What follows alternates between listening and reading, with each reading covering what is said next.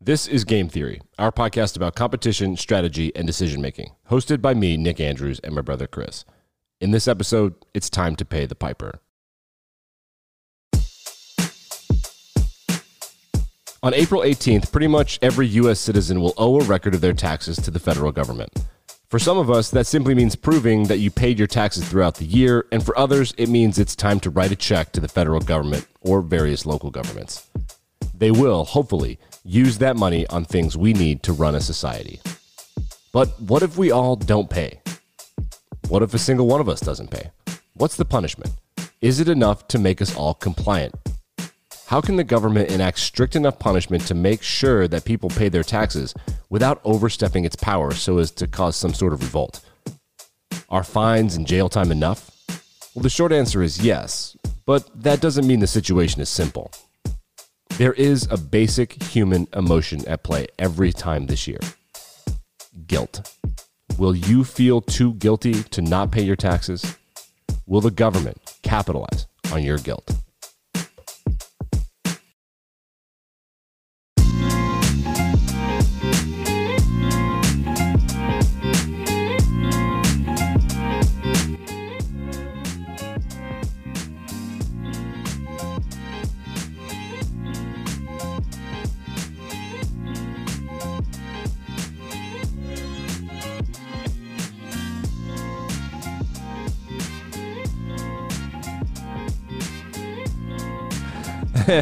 And welcome to episode 67 of Game Theory, a podcast about competition strategy and decision making. And I don't know if asking you shall receive. Yeah, asking you shall receive. I don't know if the rest of you out there are feeling it, but these last couple of weeks, about 6 weeks, has just been a weird, lethargic time in my life. I don't get it. I'm trying so hard to care about stuff, and it's not depression. It feels colder than it has been. It just feels like everyone's in a funk of like, we're tired. Everyone's just like, we're tired, dude. We need to not do. Let's go back to the pandemic. I don't know what it is, but it feels like we're just kind of collectively in need of a breather. It's kind of like, like in the extended Lord of the Rings, when Merry and Pippin go into the forest and they're like kind of snoozy and they like end up falling asleep and getting trapped in the tree. No. That really happens in the first book, but they do it, I think, in the second movie when they meet Treebeard. Anyway, it feels like that. It feels like everybody's just like, kind of ready to lay low, but if we relax, it's not going to be restful. Right. It's going to be kind of detrimental. Maybe it's going to be irritating at best. And then when we get up, we're going to realize, well, shoot, I got to record a damn podcast or something. And I just don't have time or energy for that. Yeah, no time or energy. I remember we were going to record our special tax day episode on the day before, of course, because that would be smart. And then you were like, let's watch the Red Wings game, and they went down 3-0, and they're a team that's not going to make the playoffs. They went down 3-0, I want to say, like, before you would have actually sat down in your seat if you were at the arena. Yeah, they played exactly like a team that is not going to make it into the playoffs this year. And they played against a team that is very much in the playoffs this Twice. year. The last two games they've played teams that like very much need to win, and like, oh, well, let's see what they can do. And those teams are like, we need to win very badly, and like, oh, we're kind of fucking around. Well, Nick, you and I had a crappy enough sports career that we played spoiler a lot of times. Where it's like, okay, well, we're not playing for anything, but we can make life miserable for somebody else. Detroit's the opposite of a spoiler. Yeah. They were exactly the opposite. They were like really helpful. It's like, hey, you guys need a win. There's nothing we can do to succeed, so we'll fail spectacularly and make life easy. Dallas didn't play their goalie in the third period for fun. For fun. Well, to save him. He's too good. He's super important. Yeah. So load management. Today's the NBA episode is creeping into the NHL now. I mean, they're making the same point that we're making. There are too many games, and what if I slept instead of worked today? Once you get eliminated, you should be disbanded. Like the team should be just gone. I agree. Well, they shouldn't have to finish the season. I kind of agree with that. Like, why? Nobody's watching. Nobody's making any money. All the people at the stadium are sad. I mean, I suppose some of the vendors make money. Anyway, that's not this episode. This episode is about taxes. But paying your taxes and like how the government gets us to take taxes and how they've done that historically and various governments and whatnot. Okay, but before we get to that, new logo for the 1 year anniversary about a week or two ago. Did you see it? What do you think? I did. I like it. I like that it's kind of got almost like an oldie worldy sort of vibe, but very much like in a world where you could create your own designs. I think it's a pretty good one.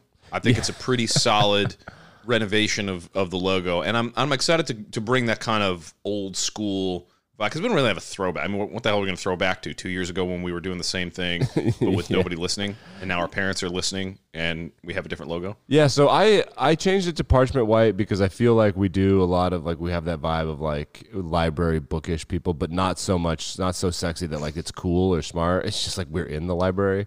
Yeah, we have like IKEA bookshelves behind us for those of you correct. watching on YouTube. I think you can watch on Spotify. You can watch on Spotify sometimes. I may or may not. We want you to watch it on YouTube. If you're going to watch on YouTube. Listen on Spotify. Watch on YouTube, but don't judge us for our IKEA furniture, of which we have multiple pieces in the back. Your desk is pretty sick. That's not the desk IKEA. is That's not emotional. IKEA. It was made by a farmer in Missouri. We got it on Etsy, and it is pretty sweet. It's like a standing desk, awesome. and I love it quite a bit. Okay, so logo, like the logo. The second year logo was busy, and I thought that was a design trend, and I thought it was okay. It was not great. It was okay, but I'm gonna keep doing this every year. Maybe I'll hold the contest or whatever. So the other thing I want to talk about, it is design. I mean, obviously, I know a ton about it. Clearly, yeah, spent a lot of time studying. It was one of your curriculum focuses with your, remind me what degree you got again? General studies. General studies. That's studying the general from like those car insurance commercials. Yes, correct. For a great low rate, you generals. can save some time. Colonel. Or you can find online. I forget how it goes. Sorry, I'm not a general studies. Honestly, if it had just been Adobe products, just learning the Adobe software and maybe some other engineering software would have been the best degree of all time. Excel would have been useful if you had learned Excel, but you didn't. Nope. No one did. Self-taught. That's a school of hard knocks. No one learned Excel education right there. Speaking of software, let's talk about Spotify. So we don't utilize the poll feature enough. I don't know. We know that at least a third of you or so listen on Spotify, which are you can do polls. The rest of you have to like navigate to another app in order to do a poll. So maybe, and some people use the polls and the prompts in Spotify to yell at us and be like, this is not factually accurate. And we say, well, check this out. Actually, it is. We just didn't say it right. Yeah, like that time we got the email from somebody about how we were wrong on the Monty Hall problem. Like the exact thing that we called out in the episode, we got a response on that. So if you have a complaint, whether it's right or wrong, you don't have to be right in order to complain.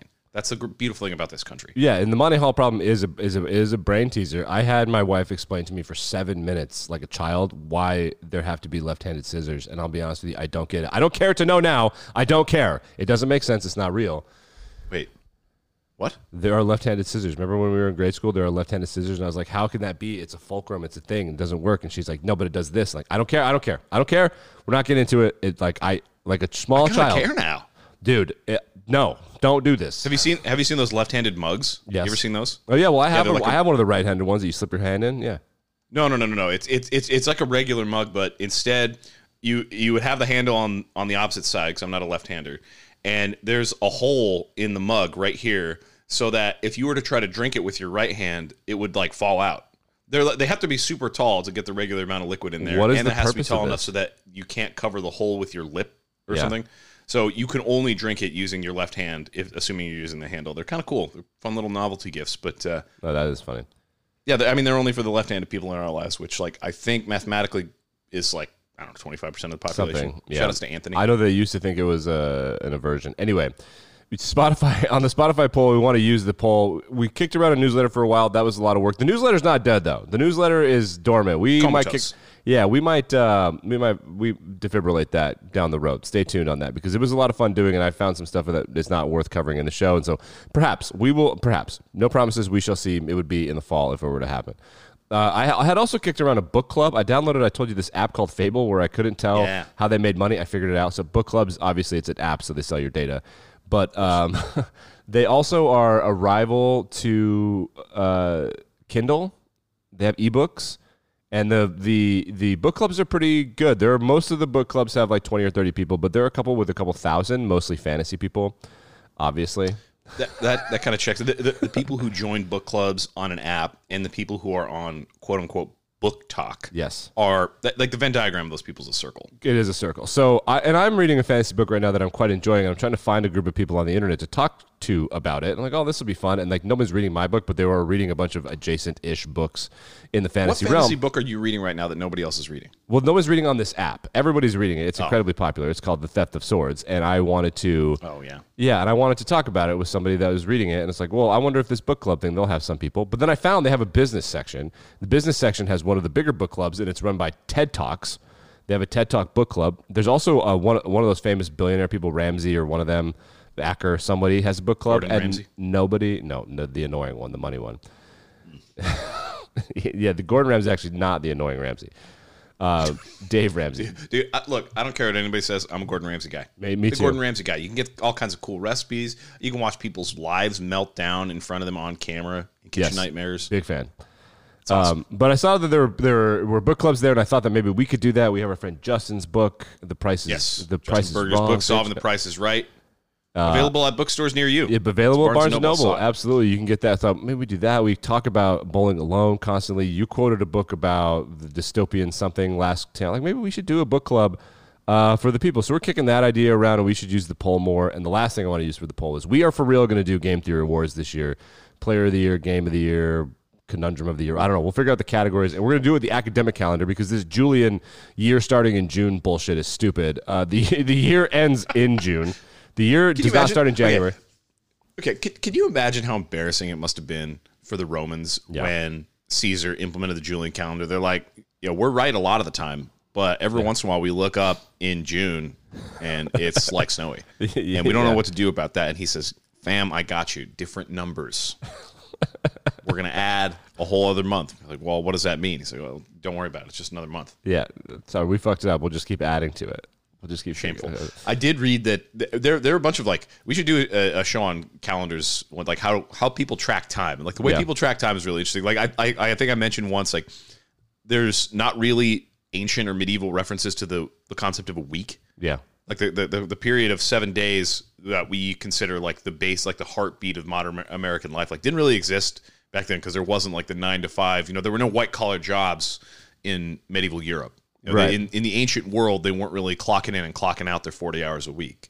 There aren't any references to that. So that's really interesting.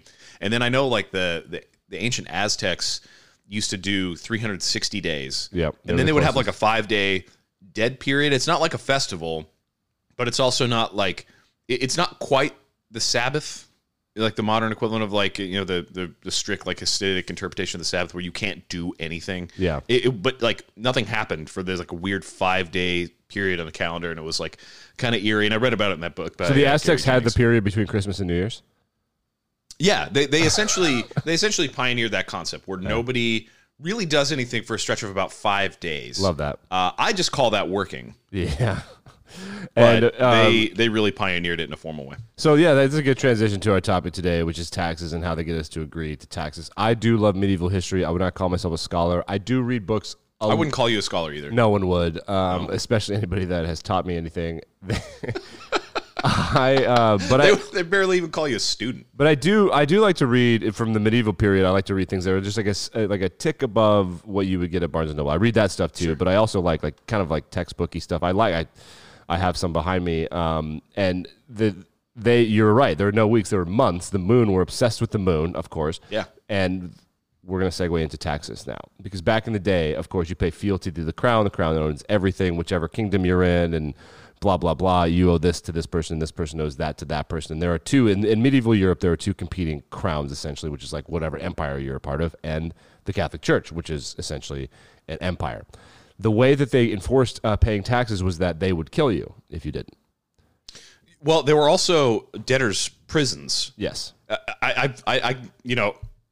I'm also not a historian. I'm also not a scholar. No. But I remember distinctly learning about like it would have been like 13th century England when the Magna Carta was drafted and the concept of like individual dignity and rights sort of became a political force. And I remember learning in about that time period about like debtors' prisons.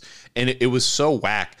The teacher said that people who would fail to pay their taxes or like fail to pay their lords, like their fealty to their lords and the people who like owned the land on which they worked, if they failed to pay, they would become a debtor. Yes. And they would owe this like kingdom or fiefdom or whatever money. And as punishment for not paying it, they would be imprisoned. But the only way to get out of prison is to make more money because you need to pay off the debt in order to get out of prison. So you basically are screwed for life. And like, and I'm not talking like a modern penitentiary with like sanitation and personal space and food and that kind of stuff. Like they just like throw you in a box. They throw you in a cage with a bunch of other debtors. and parade you through the town square and say, like, this is what's going to happen to you if you don't pay your taxes. Like, how do we get out of here? Well, you can pay your taxes, but I can't work. It's like, well, sorry, shouldn't have gotten in prison. Yeah, that is the shit show of all of this. And now, if you've been on the lawyer part of TikTok, which I have, because lawyers are fun. They make the best content because they're really good at public speaking and they have a lot of knowledge and they really hate their lives. So those three things combine into just some great content. Lawyers, doctors, generally. With doctors, it's a little different because not all of them are great at public speaking. So they kind of, but the ones that are, they're super famous. There's one doctor who just, his bit is just making fun of the different specialties, and he's mega famous. He's amazing because he gets the specialties exactly correct. But for the lawyer part of TikTok, I found the content is basically like the criminal justice system and the tax system and the fine system is just poor people and homeless people that are just continually cycled through, and they just take all their money and all of this stuff. But then the New York Times, of course, had a podcast recently, this year, was like, why don't billionaires pay taxes? Like, okay, so there are ways to get out of this, and there's a game. The game is afoot here, Watson, on how to pay taxes, how not to pay taxes, the American system, and whatnot. So let's get into American Tax Day, which is always a Tuesday in April. If you need to file an extension, I'm sure the government's like, yeah, whatever. But which is a slippery slope for them. Well, yeah. Without revealing any information, yeah, some people yes may not have always filed their taxes on time, and some people may have had to write to the tax place in Ogden to get an extension.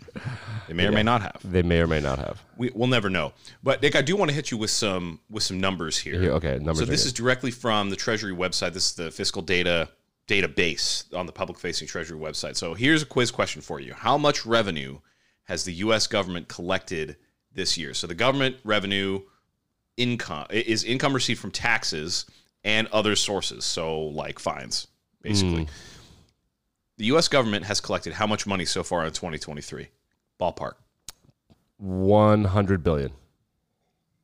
Not even close. $1.73 trillion. That's fiscal year to date. So the U.S. government's fiscal calendar begins in October. So starting October 2022 to date, the U.S. government has, we're recording this in April, recording this like right around the tax deadline. Yeah, tax time. U.S. government has collected $1.73 trillion from basically its tax base. So compared to the federal revenue of $1.81 trillion for the same period last year, so that's October 21 to February of 22, federal revenue has actually gone down by about $72 billion.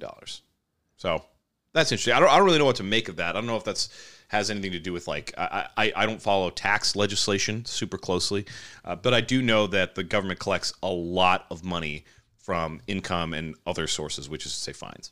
Right, and the budget keeps going into trillions and trillions of dollars. And I remember when we were growing up in Wyoming, where they hated Barack Obama quite a bit, there were billboards that were just like these counters of counting the federal debt. And I was like, well, how do you know? Are you tracking it? Is this plugged into anything? It's like, oh, no, it's not. It's just a number spinner that they got. That there's like, this is the debt, and sometimes they probably reset it to be correctly. Like, okay, at a certain point, for those of us that are not in finance or in government, our eyes gloss over, and I actually imagine most of the people in government, their eyes also gloss over about, like, where is all this money? Who's doing it? What's happening here? So for America, and this is something that people get incorrect historically all the time, this country is not founded on freedom of religion. That is a part of it.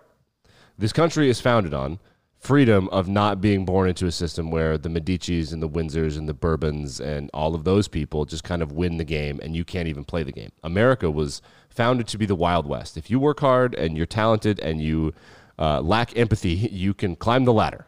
That sounds about right. Yes. Yeah. Mm-hmm. In Europe, that is just simply not the case. There's no appetite for growth. There's no appetite for ingenuity. And if there is, it's better now, but especially back in the 1700s and the 1800s, there was no effort to be every man for himself, do the best you can, whatever. The other part of it was that they did not want to pay taxes. This country hates taxes more than it loves anything. Like, oh, guns. Like, nope. We hate taxes. We are in a medical system that is going to bankrupt the existence of our country because we will not be paying more taxes for medicine. We will not be paying it for roads. We do not pay taxes here. The curious thing to me is this. Everybody's heard the famous quip about taxation without representation. That's one of the big complaints that the colonists had for the King of England when they were declaring independence. I've heard that bandied about in a couple of different places. Number one, it's on Washington, D.C., like vehicle registration license plates says end taxation without representation. Curious, because the only other place I've seen it is when people are advocating for like lowering the voting age to 16 because people can legally work at age 16. And by the way, child labor, like rumors swirling around America. Back in a big way. Yep. But there are a lot of ways to legally work below the age of 18, but it's especially applicable in like rural areas where people will need to go work on a ranch or work on a farm. Right. They'll need to be able to make income so that their family can make ends meet. And so the complaint is that people who can work at that age can't actually vote at that age, but they have to pay taxes. And so people want to lower the voting age so that they can have some sort of representation. The point is that in both of these cases, both with young people that want to vote and with the District of Columbia, people want representation. In theory, it's about having an actual voice in government, as though the District of Columbia is somehow totally powerless. But when this term was originated, it wasn't that the colonists were interested in like getting a representative in Parliament to advocate for their interests. Like, oh yes, the parliamentarian from Georgia has the floor. Like, come on, grow up. They just didn't want to pay taxes. So the mindset is totally different, and the fact that that slogan persists and is used for completely different reasons, I think, is kind of fun and interesting. But you're right; it speaks to just how much we do not want to pay taxes. I mean, that's a foundational component of the declaration of this country's independence from its colonial overlords. Yeah, we don't do that. And say like in Europe and the countries that are often made fun of here for paying taxes are like France and Sweden seems to be the ones that people gravitate towards because I guess they want to travel there or something. They pay a lot of taxes. They have public health care. Finland gives newborns like a box, and the box is like serves as like a crib, and it's got a bunch of stuff in it. The Finnish baby box is really remarkable, and their infant mortality rate is consequently like bottom basement. They have excellent immediate postnatal care for parents and babies. Right. And that is like they pay for it with their taxes. They're totally chill to pay taxes. Here, our evolution and our meme in our brain, the idea that we have is like, we don't fuck with the government. We don't pay taxes. Like, you get off my lawn right now. Even on the other side of the political aisle, from the right-wing people who are like no taxes under any circumstances, the left people, even the taxes that they want to do, that's still low taxes by comparison. Just wanting to tax billionaires more is still low compared to what a lot of other countries do. Now, let's get into the game theory part of this with the United States of America. We outnumber the government by quite a bit, I would say. In a government of, for, and by the people, really, we are the government in its own sense. But your point's taken. Yes. What if we just forget what would happen? I don't care about the consequences, obviously. What if we just were like, no, we're good. Just collectively, everyone was like, nah. And just decide to stop paying taxes. Correct. Well, I mean, if you take that chain of reasoning to its logical conclusion, like, what if I decide not to comply with the government mandate? Well, then you will be fined. Mm-hmm. Okay, well, what if I decide not to pay that fine? Then enough fines, I will incur probably a civil penalty or a criminal penalty. Okay, well, what if I decide not to comply with that? Then I'll be found by law enforcement authorities, like basically just people with guns, and they'll come take me away and put me forcibly in a location where I don't want to be, right, for a duration that is pre-decided by the justice system. And that's just basically the way the justice system works. So if I choose not to comply, basically the only risk I have is, what's the risk of me getting caught and made to actually pay consequences, either with my money forcibly taken from me or my time forcibly taken from, and my autonomy forcibly taken from me. And so the game theory question that we really have in front of us is, what is the best way for a government to try to manage that problem from its perspective and get people to comply without having to expend the resources of like paying police officers to go track people down and arrest them for not paying taxes? Like, what is the best, what's the Pareto optimum for the U.S. government in terms of getting people to pay their taxes? Yes, and it's interesting because like the people that would be required to like hold a hearing where I'm found guilty and then forced to pay a fine, and then hold another hearing where I'm found guilty and forced to be jailed, and then those people to come and take me to the jail, and then that jail to house me, are all dependent on the money that I didn't pay. Yes. So the game theory part of this is that at a certain point, people have to pay. Otherwise, the thing that is deterring me from not paying, that system will fall apart, right? Yeah. So it's a collective action problem that requires participation. And so the questions that the government has is what levers are available for us to pull with legitimacy? Because I mean, the government has to do actions that are derived from its proper authority. What are the levers that it can pull in order to get people to participate in the system so that it continues to run smoothly and everybody can benefit from the things that their taxes buy, like roads and public safety and fire response and all that kind of stuff? And Nick, I found this really interesting paper from Martin Dueffenberg and Katarina Nordblom. This is from the Journal of Public Economic Theory, Volume 24, Issue 1. Look at you, 5 through 29. If you're interested. Well, we gotta we make should sure do that better. Yeah, we don't. This isn't us coming up with this stuff. And by the way, I do want to say unequivocally, we are not giving financial advice. We are not giving legal advice in any form ever on this episode or any other on the podcast. So please do not misconstrue this as us giving any kind of advice. This is nothing but entertainment, and you all have Google if you're listening to this. That's right. But I do want to talk about this paper that Martin and Katarina wrote. It's called Tax Evasion with a Conscience. They published it in 2021. Mm-hmm. And this is a really interesting premise, and it gets at the heart of these game theory questions that we're asking about. How can the government optimize compliance without having to expend resources to force people to do things? Yeah. And so they begin with the question, how do moral concerns, like people's personal values, affect fraud and detection, for example, like in tax compliance and the need for audits?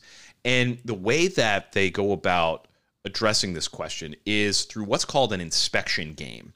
And they model it with a set of decision trees it's kind of like an expansion of the classic 2x2 cooperate or defect model of game theory.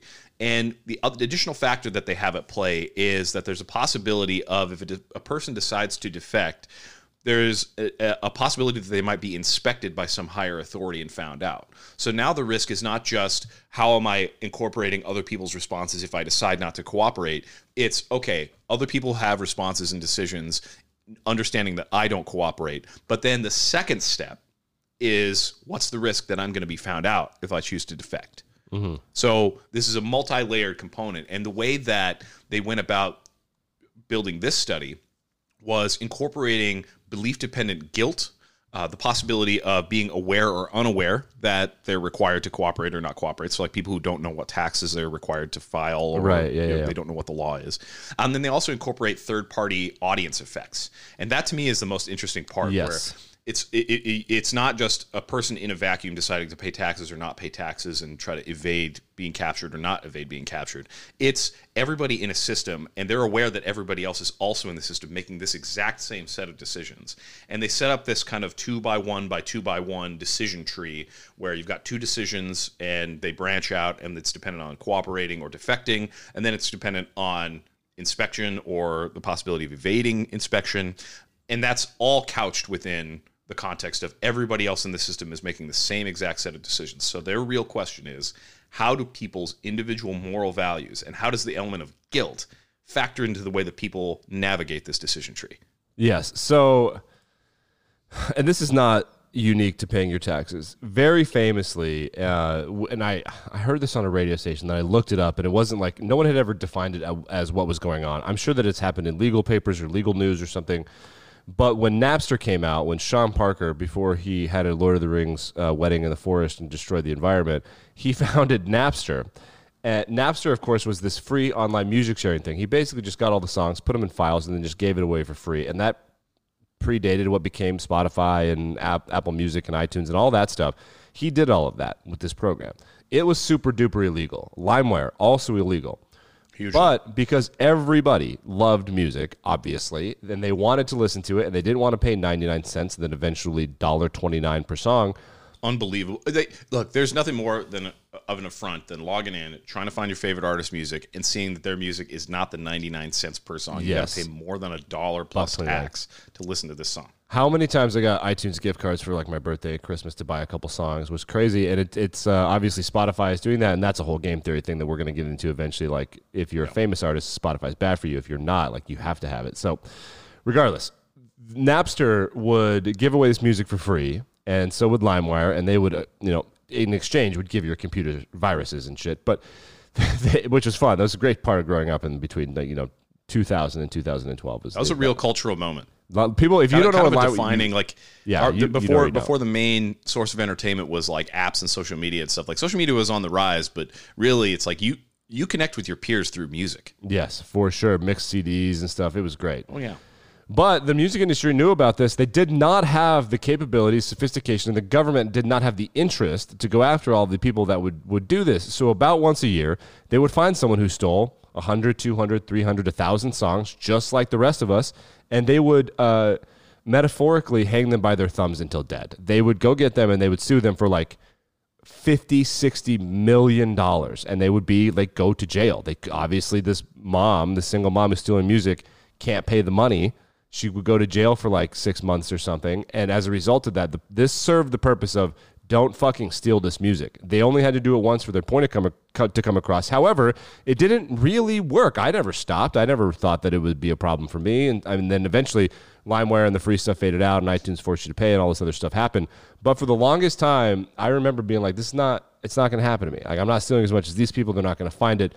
It's a little different because the music industry is mad at their money and they're a third-party entity. But with the government, they have to, if you're not scared of A, being inspected, or B, what happens if you're found out, none of this matters. They have to scare you enough, but they also can't scare you so much that the people in power using the money are no longer in power. They're either voted out or overthrown. Yeah, so you're talking about deterrence. Yes. So the example setting, like my theory about dealing with like the deer that run around in Green River is, and they're like not afraid of vehicles anymore. It takes one. Hit them. You got to set one example. Like drag that carcass through the street by your bull bar. Yep. In the front of your F-350 on your way to go work at Tronox or FMC or whatever it's called. Whatever it's called. Yeah. It takes one. So you're talking about deterrence, and you're saying that you, as a teenager, are probably not really mindful. You probably weren't even aware that story happened. Like you probably read about that after the fact, right? I'm probably like 17. I mean, I was not an adult, and that was very clearly that was part of my thinking. It's like, they ain't gonna get me.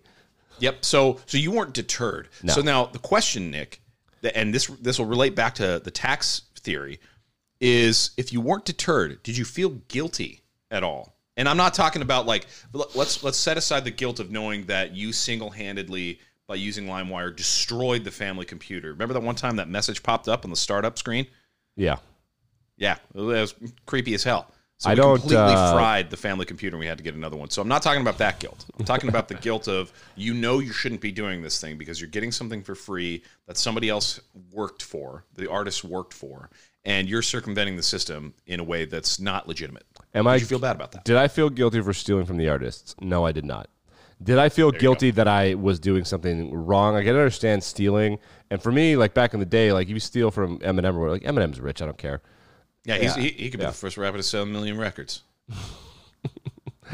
What is that from? Watching MTV in 1997. Yeah, that's right. There's an old clip. So, yeah, no, I felt guilty, but more like I was gonna get caught in the same way that I would feel guilty if like I stayed out too late or like had too many friends in the truck or something. Like I didn't feel real guilt towards stealing from Eminem. No.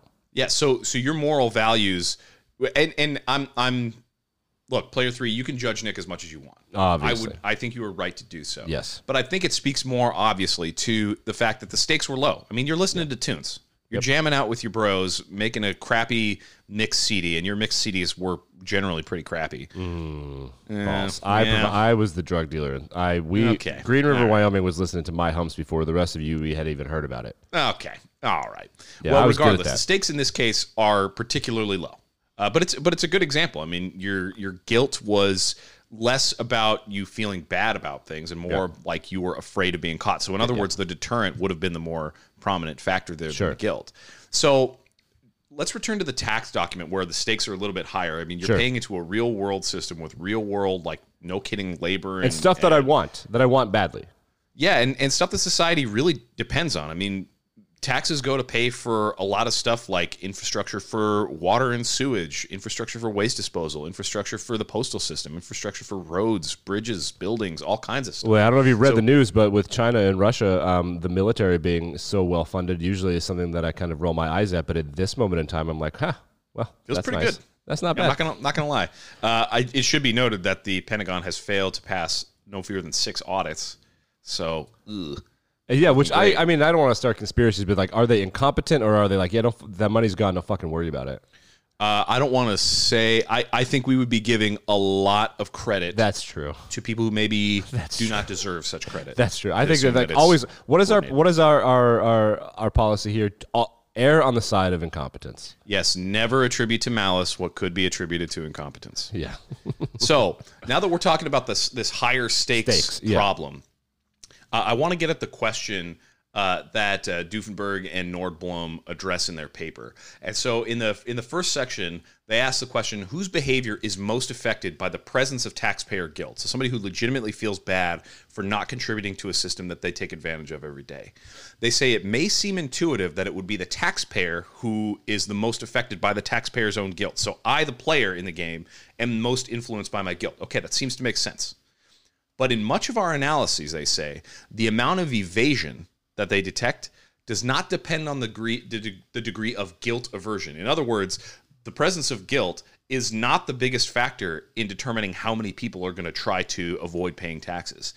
Instead, the inspection rate is what's affected.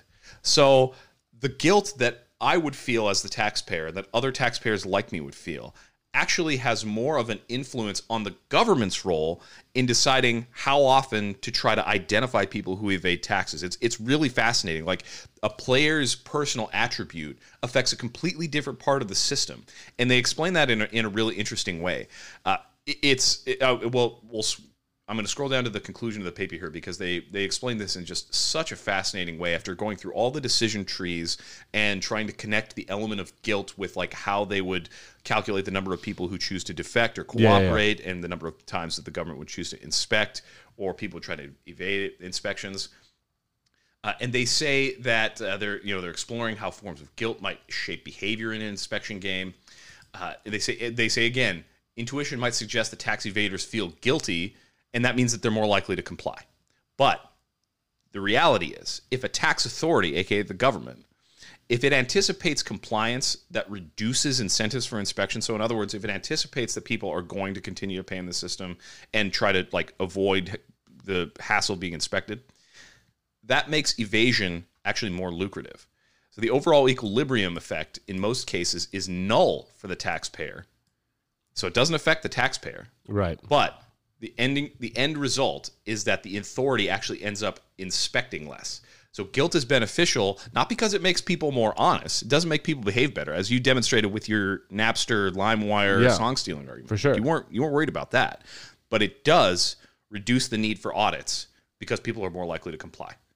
Which is interesting. Yes. So it's a personal trait that affects the behavior of a group, which in turn lowers incentives for defecting from that group. And as a result of that lowered incentive, then the government can now expend fewer resources on conducting inspections and is less likely to detect because they're less likely to find it. It's fascinating. So the guilt aspect of this, from a game theory standpoint, would indicate that there's a greater opportunity to defect because they are not going to be looking as much because they assume that you won't. Well, and I think when you say greater opportunity to defect, you're right in two senses. I think you're right in the sense that they're less likely to look because, as you said, they're less likely to look, and that's what the analysis has found. But I also think there's a potentially higher payoff for people who stand to save more money by not paying into the tax system. And so who am I talking about? Us. Millionaires and billionaires. Yep. People with a lot of money. I should say, we're not under the impression, like in the U.S. we have a progressive tax system where it's like you earn amount of income up to a certain point in the bracket, and that money is taxed at a certain percent. Right. Well, once you are above that amount, then the money that you kind of built in that first tax bracket, that doesn't affect the rate at which any additional money is taxed. Right. And so as you progressively go up the chain, only the portion of your income that's within that bracket, after subtracting like the lower brackets amounts, only that portion is taxed at a certain percentage. Yeah, let's explain this a little bit better because people don't get this, and it is kind of weird to understand. So when you hear tax brackets, when you're learning civics in 3rd to 9th grade or wherever you learn like taxes and whatever, you think that, okay, so like if I make $50,000, I pay $50,000 worth of taxes, and if I make $60,000, I pay $60,000 worth of taxes, and if I make $1 million, that's not how it works.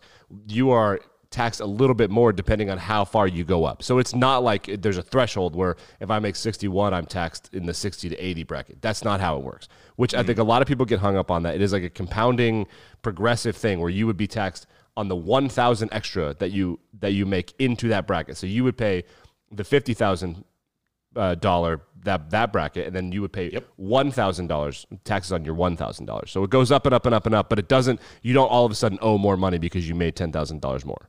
Right, exactly. And the term for that is the effective tax rate. That's when you average the rate at which all of your earnings in the different brackets are taxed. The average amount, you could say that, okay, well, after factoring in all of those things, like, because you're just summing different percentages. You're summing a percentage times a portion of income, and that equals the amount of money that was taken out. When you average all of that together, you can compare your original gross income to the original amount of money, or to the total amount of money that was taken out of each individual bracket, and you can calculate a percentage from that. So that's your effective tax rate. That's not the same as just saying, oh, well, the government takes 40% of my taxes. Right. And I should also point out that, I know there's somebody out there right now, Player 3, you are among us.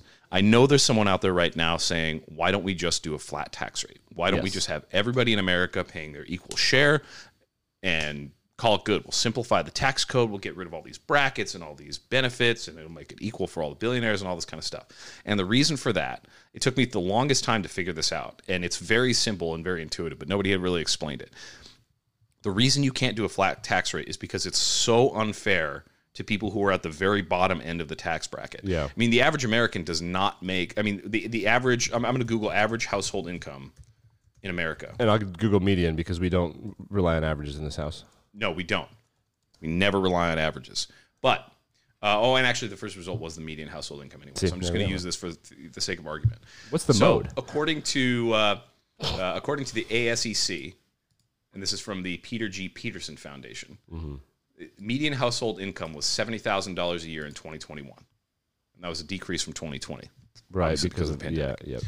And interest rates and a bunch of other shit. So the idea of a flat tax would be like everybody pays in 20% or whatever. Or everybody pays in exactly the same percentage of their income. That doesn't work because it's unfair to people who don't make as much money as the ultra wealthy, the millionaires and billionaires. So let's say the flat tax was like 10%. All right, so a millionaire would have to pay $100,000 into taxes, but they still get to keep $900,000 of their income. Now, if you're looking at somebody who is like a grad student and they're making $20,000 a year, 10% is $2,000, but that could genuinely be like the amount of money that they need for rent and food. I talked when I was in grad school and making a salary not dissimilar from that. I would talk to our Uncle Craig. Shout out to Uncle Craig. Really money savvy guy, really practical dude. He's an educated man, but he's also very wise in kind of a life skills type of way. And his suggestion to me was, well, when you get your paycheck, save half of it immediately. Just put half of it in the savings account. Don't touch it. Put it in your 401k, put it in your Roth, whatever. Right. And I said, well, that would be great. But if I take half of my paycheck out, then I do not have enough money total to pay for my rent and food. And he was kind of like taken aback by that. But well, grad student salary, it's not, I'm not a working professional. I'm on my way to becoming a working professional. Right. And I don't think he quite realized, like, oh, yeah, you can't just do a percentage, because when you take the total into consideration, that doesn't leave enough money for people to like make a living. Right. So a flat tax is not the way to go because it is grossly unequal. And that's to say nothing of like the macroeconomic analysis of like, okay, how do you compare somebody's effective tax rates to the flat tax? Like, what's the total amount of money that would be earned from the point of view of the U.S. government? So Player 3, we're not a flat tax advocacy household here. No. The progressive tax system is useful and valuable, even though you can calculate the effective tax. But more importantly, I think the really interesting takeaway here is that guilt affects the system. Individuals' feelings and morals and personal values, they affect the system. And in turn, they affect not just like the players who are like the person with the feelings and moral values, but they also affect other players, like the inspection authority in the system. I just think that's the most fascinating finding. Yeah, I think so too. And then it's almost like, and that's what our podcast and our show is about, is kind of where the intersection of being a human comes with game theory. Because game theory is very simple in that there's always a logical choice. You are either going to win, tie, or lose. Always. Every single situation that could be possibly shoved into these models, there is a reasonable outcome. However, human beings make decisions. There are emotions, and there's a lot of self and unit evolution within a family or a race or an ethnicity or an income group. There's a lot of groupthink. There's a lot more to being a human than just making the logical decision. And the fact that now people are kind of calculating how this humanity weighs into this decision making is really, really incredible. I kind of think it's going to be futile. I don't care how good the algorithm is or the mathematics. Like, they're never going to be able to predict when someone just simply changes their mind. We woke up one day with Rockefeller and Carnegie were just trying to outspend each other, and then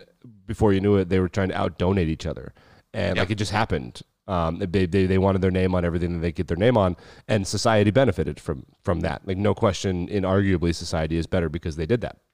But before that, they were trying to out-mogul each other. They changed. It was illogical for them to give their money away. Their kids should have kept it, theoretically, if you follow game theory. But that's not what they did. And so the fact that guilt is now being analyzed as part of this is incredible. I did listen to a podcast years ago, and I tried to find it, and I couldn't find it for the life of me. A lot of Europeans and Asians, not in China, are kind of flabbergasted that Americans simply comply as much as they do. There are a lot of countries in Europe where the populations just kind of call their bluff. I'm like, we know that you're not going to do it. We just collectively don't pay as much taxes as Americans. I think that the guilt is part of that, and I think that we have a much more aggressive. We say we don't, but I think that Americans are a little bit more scared of their government or scared of being the person in their neighborhood that broke the law. I don't know what it is, but this podcast finding was really fascinating to me. So I think the other part of taxation in the 21st century that's really interesting is that, not dissimilar to the 1700s when we're talking about this, there is a real hatred toward the ultra wealthy now. Like, there used to be a distrust, and it has blossomed into just pure hatred. It would not be safe for some of the world's most famous billionaires to simply walk around the streets of some cities. It just would not be. Well, which is I would also point out that while I think that is true, and I think that's true possibly for a couple of reasons. Number one, they're more in the public eye because we have the internet. Yeah, so you can like read about the daily goings on of like the Jeff Bezoses and the Elon Musks of the world. Sure. But I would also argue separately that there's much more hatred and vitriol in the online, like in the very online world. Like the TikTokers out there are getting a lot of traction from making TikToks about billionaires bad, give me likes. The people who spend a lot of time on Twitter, you're not going to have a popular take that involves nuance. That, like, well, actually, what is really the fundamental role of wealth in society, and how might that actually improve people's lives? There's no time and space for that, and that's fine. People can do online what they like, but I do think that if you step out into the real world where people don't spend like hours a day scrolling the web and watching crappy videos made by teenagers, that I don't think the hatred and vitriol probably is as strong as like people in the online echo chamber would perceive. Maybe. Yeah, but yeah. That said, I mean, you know, if I'm a billionaire, I'm not going anywhere without some. And part of that, this time of the year, it seems like a lot of these mega wealthy people aren't paying as much taxes, or it isn't hurting them as much as it's hurting the average citizen, which appears to be true, and it appears to be legal. I mean, the rules is rules, man. And if it's your basketball, you can just take it and go home. If it would be stupid of them to voluntarily pay taxes if they don't have to, right? Yeah, I mean, look, that's part of the deal here. Yeah.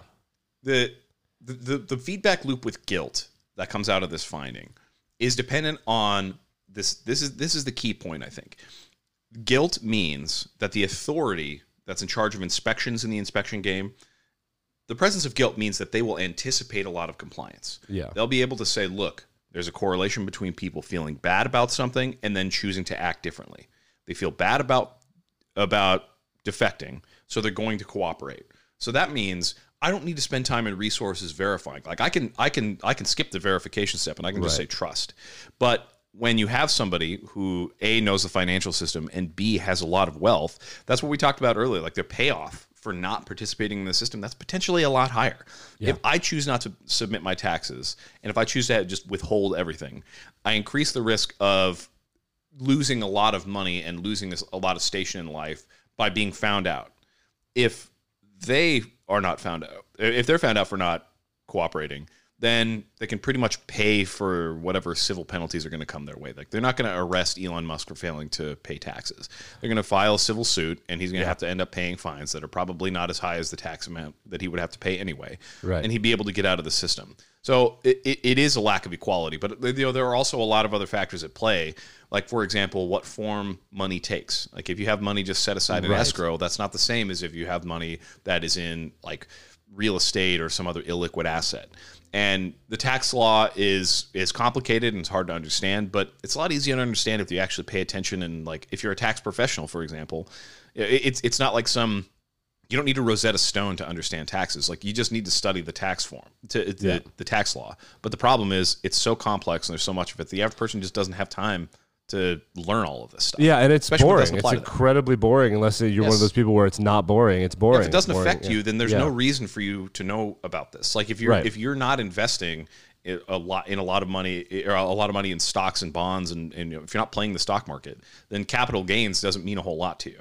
No, if you're an early working professional without that kind of thing. Like it doesn't. There's no reason for you to understand what Elon Musk's tax burdens are. Yeah, and you watch these billionaires, and you're like, Jeff Bezos is having an ancient bridge in the Netherlands removed so he can get his yacht. And you're like, well, it appears as if you didn't give the government as much money this year as I did. It didn't hurt you as much. I would like it to hurt you as much. And this is how the French cut off a bunch of heads in the 1700s. So like, I'm starving. You have so much money that you're throwing up your first meal so that you can eat a second meal. We're going to kill you now. And it's a baller move. Yeah, it is a baller move, which, by the way, you belittled the French protests. They broke into a bank. This is not... I don't think that there are going to be bloody streets like in the 1700s, but there are burning streets.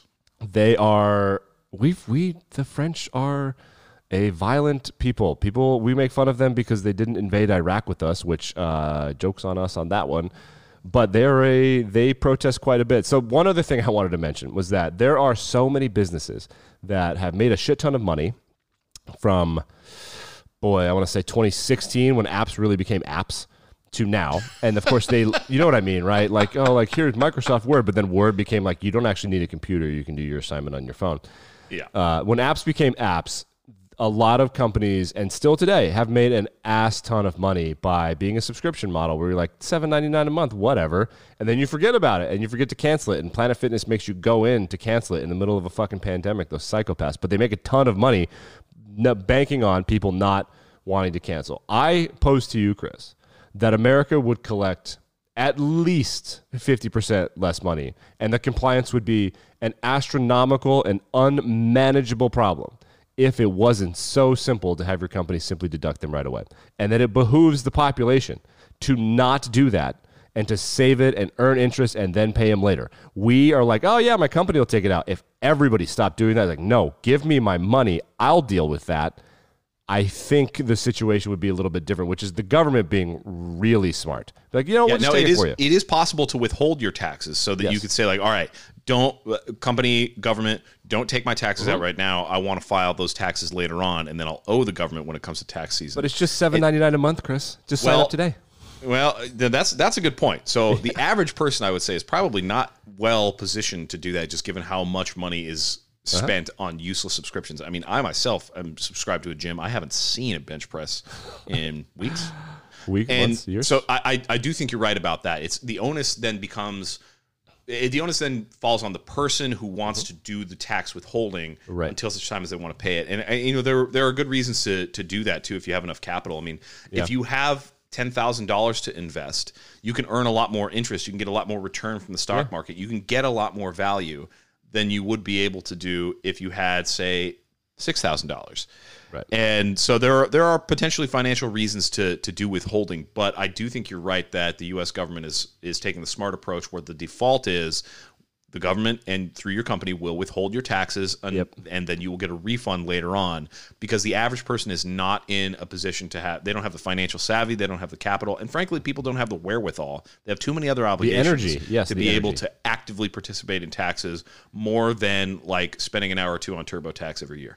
So the people on TikTok and YouTube and that write books and give advice for taxes and just money in general, they all have the same general advice, and it is the same for working out. It's the same for being successful.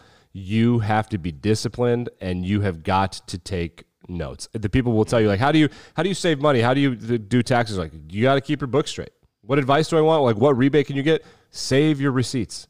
Figure out what will save you money. Like, for example, and this is our big successful moment, because this podcast now generates revenue. You think I'm not going to get an LLC and then the government's going to pay for my Zoom account? Hell yeah, bro. The only way to make this more legit would be to not report that income and then call the IRS's bluff. Like, you know what? Come audit this. Audit this podcast. That's right. And then I'll be like, yeah, actually, it was a business. I didn't get a business license. And I'll get to do the LLC thing and be like, yeah, we reported a loss this year. Damn. I will have to help out with that. Doodle. Yeah, that's super unfortunate. We'll get you out of here on this. IRS offers free guided tax preparation for annual gross income of $73,000 or less. 70, yeah, and you should take it. Keep your books tight. Save your receipts. If you get a receipt if you buy something over $100 and get a paper receipt and take a picture of it. That's right. Just do it, and then, or don't, whatever. Just let the government do whatever they want. We're going to revolt anyway. Who cares? Roll the dice, baby. Yeah. You know what, IRS? Come get it. I saw a TikTok of a guy that's like, you know what? I can't pay the fine. Put me in jail. And the judge's like, we can't put you in jail. And the guy's like, I'm not paying the fine.